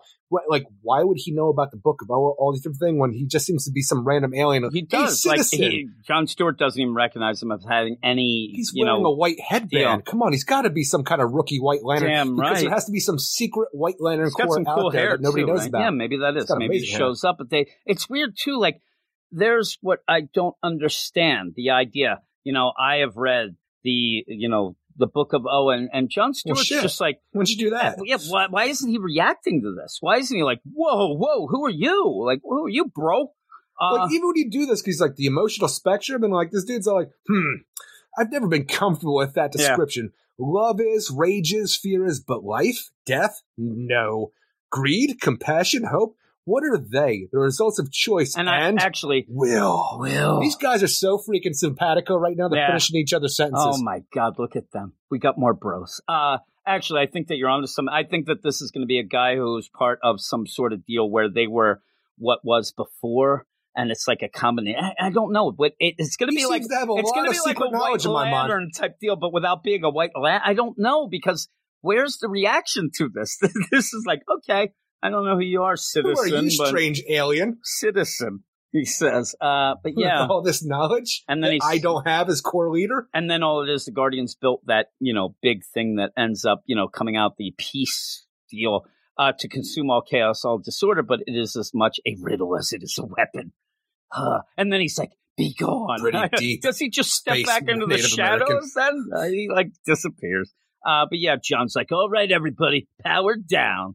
And I don't know, you get the focus on John, which is cool. We get a little Simon Baz, we get a little Kelly, but not enough. And you all got this stuff just thrown at you. Yeah, and then you get a hologram of House, and he's doing even stuff. When you do Kyle's this, back at the Vegas system, right? Well, even when you're talking about this whole thing, when it starts out, before we get to the big battle and the discussion about the United Federation of Planets, when Hal Jordan is projecting himself on Owen to talk to John about what's going on. He's always projecting too, isn't he? That guy? He's a jerk. No. He's the thing is, he's very closed off in my mind. Actually. Carol will tell you the same. But this whole thing where we are setting up what the book is and why we have certain characters where even, having, Jessica Cruz at the Sector House during the Lights Out event, which we saw in Future State, we know why she's there. But when Hal Jordan is talking about the Crux worlds need to be safe during this whole thing, for one thing, I'm not sure what the Crux worlds are. And they're saying this like I should know. But, this planet's moons are secure. This is what Jessica's doing. I'm like, all right, what's so special about these planets' moons that Jessica Cruz has to go and do this whole thing? There'll be anything. And then they're like, and don't worry, everybody, because Kyle Rayner, he's at Ragashun in the Vegas system. And I'm like, well, for one thing, the Lanterns shouldn't have any jurisdiction in the Vegas system. No, they don't. So I don't know why you're saying this. And saying that Ragashun is secure, which is only a city on the planet of Rashashun. And the thing is, that city, Ragashun, it's a prostitute city. That's why they said he's good. It's secure, everybody. Our prostitutes are going to be good. Wait, Kyle got to go to Rashashun? That was my thing. But yeah, right there, you said, though, weird things. They don't have jurisdiction in the Vegas system. That's a huge thing. And you throw it out there as if they do because you're just throwing out the Crux names. Worlds. Then you're throwing out art, Zillius Socks. Like, the idea that they are finally coming to, hey, you guys, we want to see if you want to get involved. The minute that they're like, what the hell are the Red Lanterns here? And the Korugar and Sinestro, like, bullshit. That's nonsense. That you're going to vote on us with this piece of shit. You get off. I mean, seriously. Look at the company you keep, assholes. I mean, the idea that we have New Kalu. You're lucky this bitch hasn't collected your asses seriously. yet. I mean, that's what's going to happen. You like bottom studs, And that's what I imagine. She's a spokesperson who's taking in all the freaking votes. That's all everything's doing. Thing is, she's just actually collecting all of these people. That's all it is. Because look, I'm the spokesperson here. Everybody come around me. It would be funny. Like, we need somebody to collect the votes. Oh, I'll do that. I'm there. I'm very good at that. I was born for this shit. Just the idea they're sitting there and like, well, let's see. You Guardians, you've been around a while. You messed up a couple times. Like, messed up Sinestros and the Red Lanterns. I mean, these guys don't have hearts. Seriously. Oh, my goodness gracious. But it's there for wow moments. It's there to make you think that this book is got Dominators here. Yeah. I don't understand. I don't understand that whole concept there. Big eyeballs. They're there. They're looking. And those guys always pay attention. It's weird, though, when they have the whole, Jakul, it does not accept or something like that. I'm like, it would have been cooler, I think, if you would have had, Zod and his family there as the representatives of Jakul. I would love it if you end up having, his son there. Just Lord because, Zod? Lord Zod, because, he's, in place. Like, what does a kid know? I don't know. I can't get past. Because in my mind, he's just like Damian Wayne with how, how he thinks he knows everything and is it's better than adults and anybody else. I know people would get mad, but why not be an amazing why not get him with Damian right now when you don't have John as a young kid now? Get that to make that weird super sons, right? And Damian Wayne. Yeah, because now even Damian's going a little worse off. So yeah, they're like the evil super sons. That'd be cool. That would be, and what would be the best is Damian would actually have to be the one that's the light. He's like, whoa, you're real out of hand, dude. But yeah, just seeing atrocities. Zod went to go teach Damian, but it turned out Damian taught him how to kill. You end up where I can't get past that Atrocitus. It's just there. He's like, hey, everything's fine over here. He's I'd love it if he had a fake mustache on. I don't know. He's like, I don't know who this Atrocitus is. They're like, no, we see you, pal. The Swedish chef. Yeah, that's what he is now. And they're like, what's that there now? Oh, that is not the Silius Ox. That's the meatball. They're like, all right, I'm going. And who's that? Oh, that's just Belize. It's like, okay, the chicken's out, man. We know it's you. Oh, damn it. And he puts out his mustache and then kills everybody. Spits out his freaking awful acid blood and then goes take a swim in the blood pool. It's just the idea of relaxing. That's such nonsense. Hopefully it'll get better. Some strange decisions that were made for this first issue in my mind. It's so over the top force, though. Of focus completely. I know. It is. There's no focus at all. You're throwing out a lot of stuff. Like, with all of this, you even said earlier, the idea of who is going to police the universe now. Is it going to be the Green Lanterns? Is it the Brigade? Like, that's interesting. And I want to see more of that. Set that up first before. Don't have this nonsense of every single person in this galaxy show up at Oa for this vote and make it so that everything's just thrown in a pot and stirred around. You could have had this whole idea where they come first to kind of discuss, hey, listen, you're not part of the Federation. We got to figure out. And that's where Oa's like, we got to get involved in this. The Green Lanterns are not going to be anything viable now, so we need to be a part of this. We have nothing. Set that up first. Don't just have them just show up like or we're even on the idea, Coruscant. do the Guardians have to step up or play a faux hand here? Like, do we have to worry about what we're going to do to these people if we don't agree with their ways of policing the universe? Like, we'll become a United Federations versus the Guardians in the future. Like, that's some interesting storytelling, which I want to see more of. And all of a sudden, you have a fucking elf archer from D&D shoot a goddamn Guardian in the heart with a fire arrow. I thought the elf needed food badly. That's what I was saying. Even with that, I would have even liked the idea because you know damn well that those psi cells are full of a bunch of guys. That there would be that idea of, well, if you join, you got to get, kind of like prisoner exchange and stuff like that. And I'd like to see how many that. people are in the science cells who are from these, planets That's that what have I'm been saying. recognized? Yeah, because we see some real big villains involved here, like. Who from the Yellow Lanterns are there? Who's there? Goldface around? I don't even know what you end up having. Goldface is dead. I know, yes, but who knows in this? Poor Goldface. You could have some real. Shit, he might have been brought back, Jim. Yeah, I know. You could have some real interesting things though that you could set up. Well, Korrigar says they'll be involved in this if you let that person out, or you do this, or the way that we set this up. We kind of had it earlier in the Green Lanterns book, but the idea of.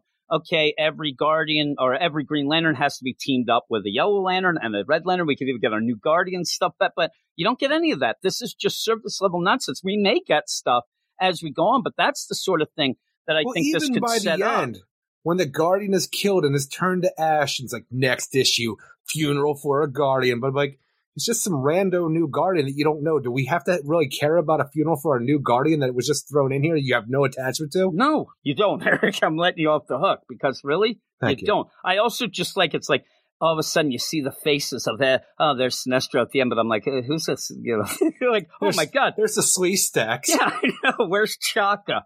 And then you have like Walrus Face, blue guy. Amy, good gorilla. Like, why is Congo here? I just don't get, like, you're supposed to be like, oh my God, I wonder what they think.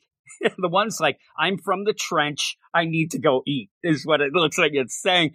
But yeah, I just don't get it throughout all this, the decisions that were made to force all this stuff in. But by the end, I'm just like, I don't even know what I'm supposed to go with. What are you going to continue with here? I want just Kelly, Simon, and John figuring out things and maybe throwing the Brigade to see how they fit in. Kyle Rayner. Yeah, I'd like to see that. That's an annual. Eric, next annual, it's like, oh my God, it is annual. We're going to be having some fun with that. But yeah, overall, what would you give this? I love the art in this entire issue, and I love a lot of the concepts in here. As long as, Jeffrey Thorne can come in here and pinpoint what he wants to do and actually make it, a legitimate story out of one of these concepts and then, come back and do all of them eventually. It's just, I don't need them all at once. I need him to find a focus to what he wants to write about going forward. But I don't hate this issue. I like a lot of the concepts. I just wish it was depicted better than it was here with a lot of weird name drops and call-outs that don't matter in the long run. But a 6.5 out of 10. Yeah, I'm going to 6. All right, and that was the Batman and Green Lantern #1 review. This is a little transition into our Swamp Thing #2 review, a book that Eric likes a little bit more than I do. I'm not really a Dark Universe fan as much. I don't like when things get very overly narration heavy and get too fancy. I'm not a fancy guy, so you'll see what I'm talking about as we go into Ram V's The Swamp Thing number 2. The Swamp Thing number 2, Eric. It's The Swamp Things. It's written by Ram V, art by Mike Perkins, Mike Spicer, and Aditya Bidikar. Ram V continues a Swamp Thing tale that is one part horror story, one part allegory, and one part bloated pretentiousness, Eric. Maybe 2 parts. The dialogue remains to be a bit overbearing for me, and that coupled with a ton of narration boxes makes me look at Levi and the rest of the cast in this book more as devices and delivery systems than real feeling characters. And because of that, I just can't get invested in a way to care about anyone or anything that is really happening. Still, I'm curious about the overall big picture stuff hinted at in this issue. I just want to be more invested in the whole package, and as of now, I am not. I still like it enough. I still like it as much as I did last issue, and a lot of people were surprised that I ended up liking it, enough. With this, I want to know more about this new Swamp Thing. I don't know that this is going to be anything that carries over after this 10-issue maxi series.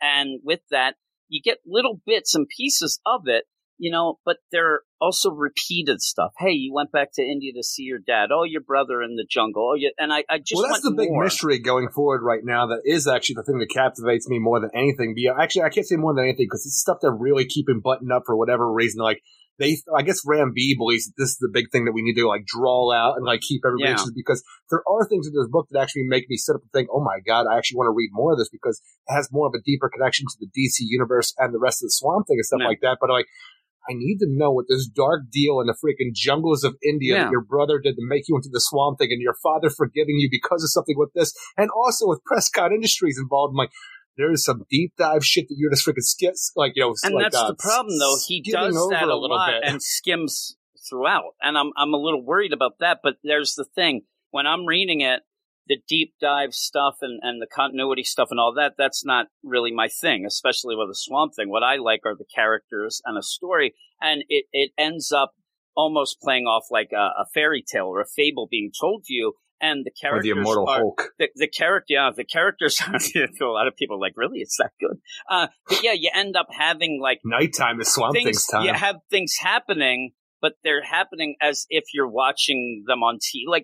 I'm not into the scene because I'm busy reading narration boxes that, again, aren't necessarily flowing the way that gets me involved. They're very flowery. They're very, to me, pretentious, but it's, trying to get that feel of a horror comic, a feel of a supernatural thing.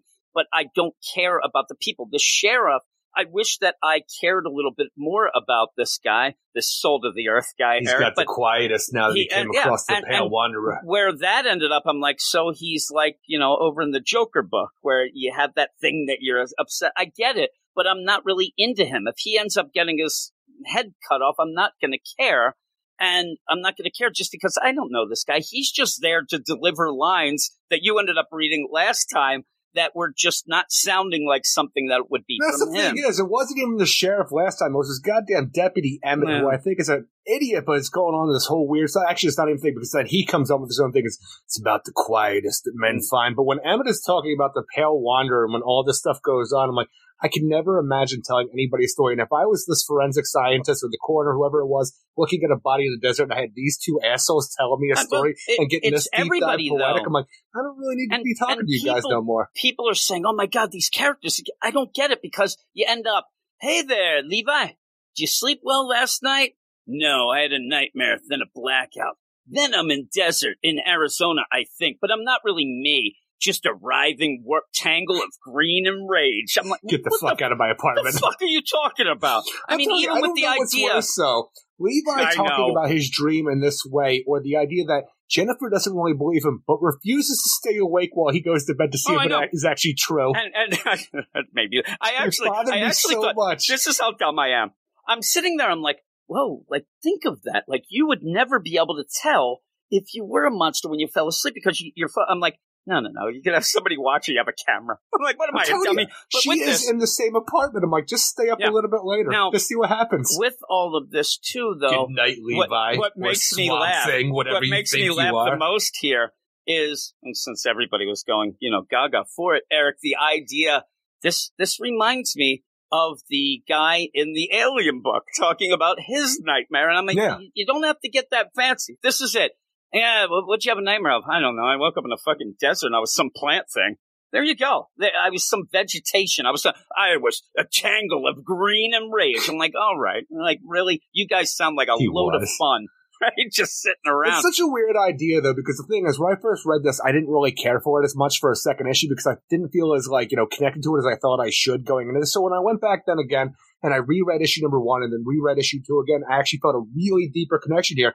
But I have some more, ideas that are making me giggle a bit. We have Levi coming back from India and his friend who, who's been a close friend, Jennifer, for a long time, even the way they're described before. It's like the idea that will they, won't they kind of relationship. But I don't even care about either of them. I really don't. The thing is, she is like, you're not going to stay on your own after coming back from your father's funeral and whatever you went through in India, being the face of Preston Industries for like the land deal they had in India, whatever it was. But she makes him come back to her apartment where he's going to sleep. He's having all this problem. And I'm thinking to myself, how long does he stay with her after he gets back home from India? Like, he has his own home. We haven't even seen that yet because he hasn't left his friend's apartment. I'm like, because even when he's talking about how he's going through with the dreams and becoming the Swamp Thing and the Pale Wanderer teaching him more and destroying him every night. And the Pale Wanderer's killing people and he can't stop them and all this stuff. Yeah.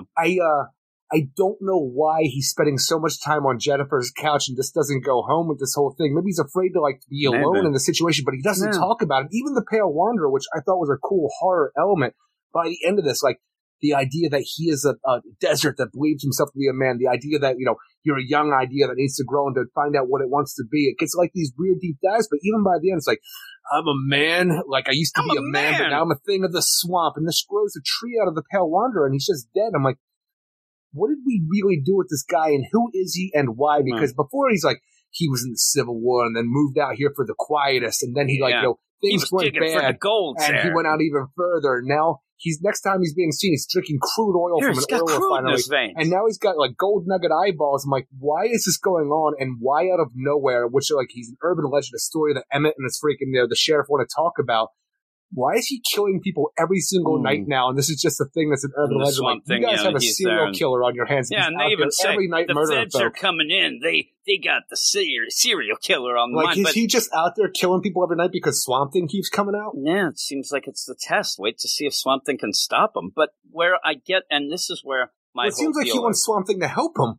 Yeah, well, it seems to me like when he ends up being able to stop him, he's like, all right, now you're getting good. Like, maybe he needs a challenge. I don't know. But what I get here is you end up having, his girlfriend, Jennifer, whatever, girlfriend, friend, good friend, benefits. But she's like, what happened? What the hell happened, Levi? Where did you go? I had a nightmare. So, okay, she's there. And we don't get much of her. And the funny thing is, you think you did, but you don't, because even when he is talking to her, he's not. He's giving a narration about how he talked to her. We're never seeing her talk. He says, I can see that she's having a hard time. I hear myself talk. Oh, I end up going to the computer searching frantically instead of actually doing it organically where we can actually see her reaction. She does end up hugging him, but I need to see listen, maybe we should check this. Maybe you should go talk to someone. There's nobody that I can talk, something like that gives me a voice for these two characters. But because it's all through Levi in this narration that feels exactly Ram V, him talking, it's not anything that points out or feels different to me about this. I end up also, kind of losing track of the art a bit because of all the things. That's, if I went and reread it again, I think I get that. But you end up we killed some people. No drunken, secondhand shoes. Dream. What's this guy walking around the desert thinking about slot machines? I love them slot machines. And then a girl crossing the border. And then another guy, a little boy in the camp. And I'm just not emotionally attached to this. Some of us are gambling addicts. He's like, I bet I could walk into, I don't know. But I'm not getting connected. Like, the idea that these three people end up being killed by the Pale Wanderer, I don't really care that much because we've also been told that he keeps doing this every night. So this is just there.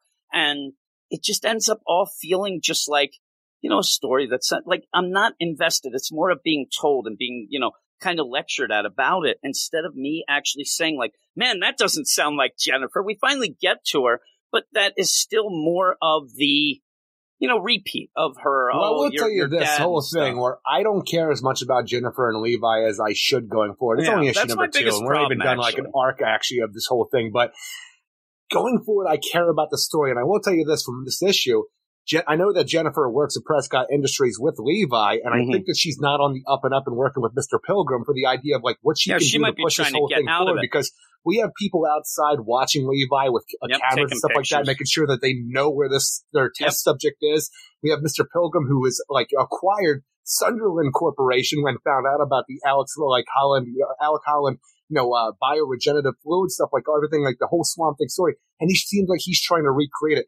How he's tied into Levi's brother in India and stuff like that, and how they achieved their goals in this trauma.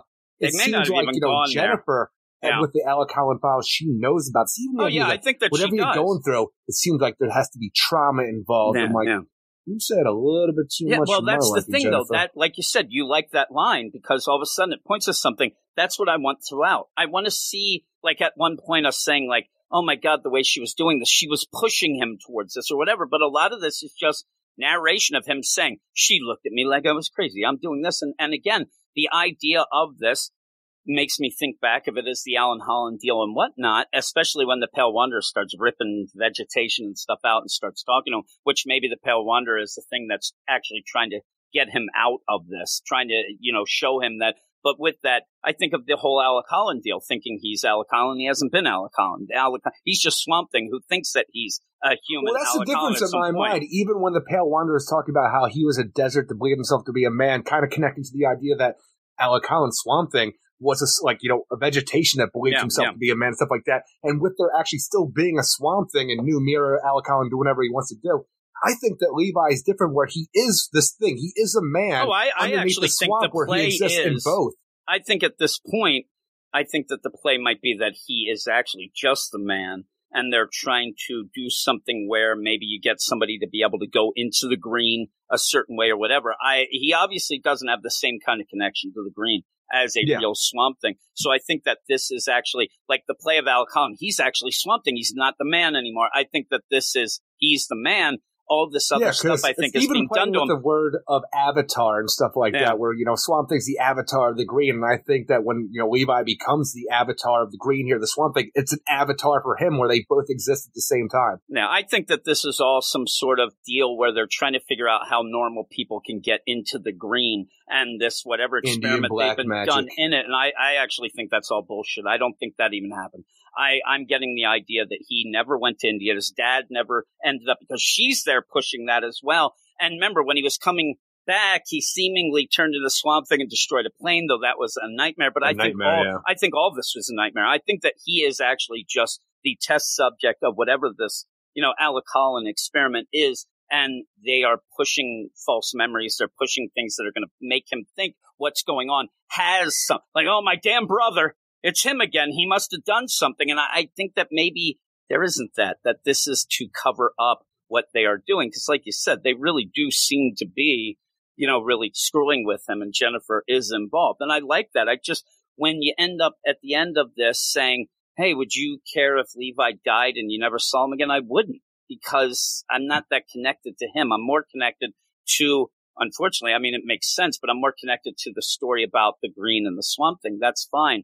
But I need to get these characters to be what I'm saying. We have 10 issues for the entire story, and this is only issue number 2. So it's essentially he's pretty much just been introduced to you. But this is where you already kind of get an idea of how he's writing a story and how he's trying to present the characters already in this. And it's not different than anything he did in JLD.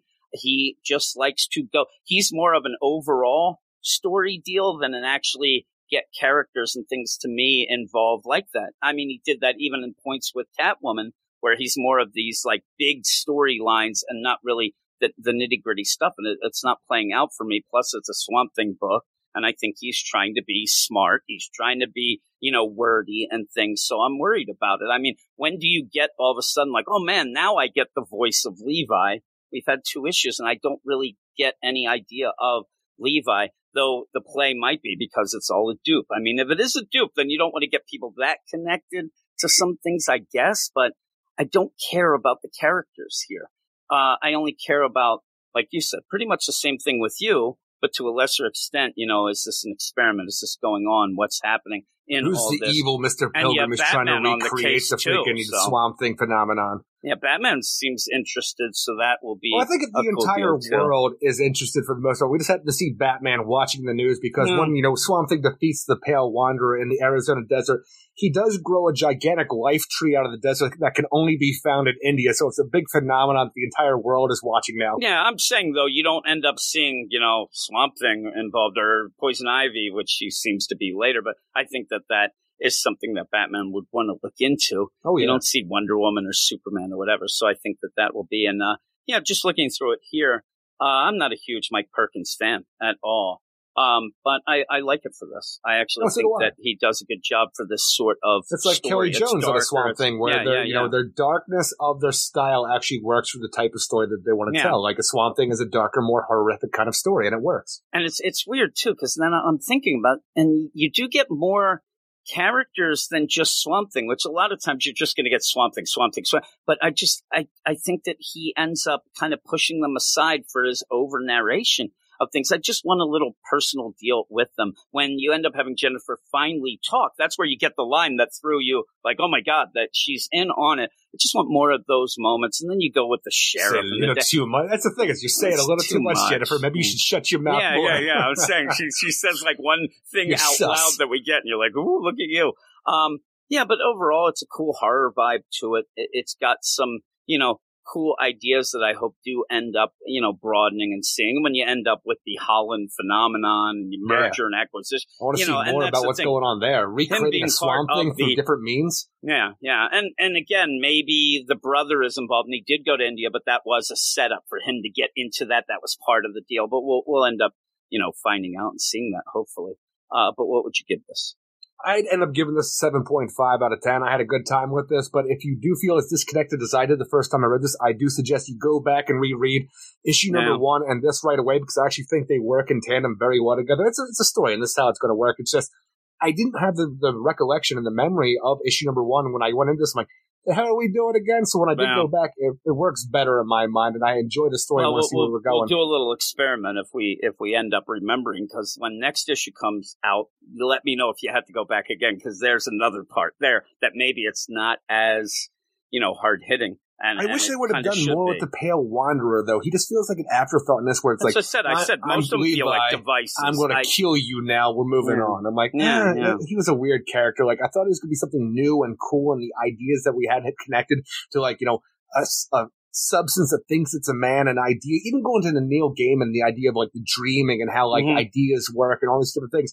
Like, it's a very deep, poetic kind of storytelling in the long run. It's just, I don't know exactly what you were or why you looked like this, but it doesn't matter because now you're dead in a fucking tree. You're done, and here's a tree. And the next couple issues, it does look like they're going off into the green, both Jennifer and Levi. So we'll see how that works out, see what's going on with that, see if she is bring a plus one to the green. That's the thing I think that's pointing out, that it's, not your grandpappy's green. I don't know what they're doing. I think that's what they're trying to do.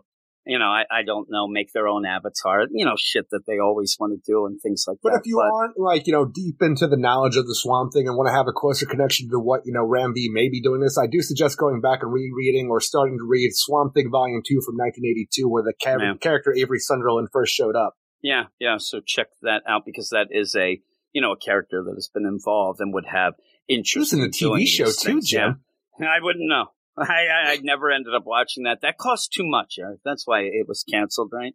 Ended up. Why was the Constantine canceled? Was it just because nobody was watching at that point? I didn't know when to watch it because I kept changing the time slots and the days. Yeah.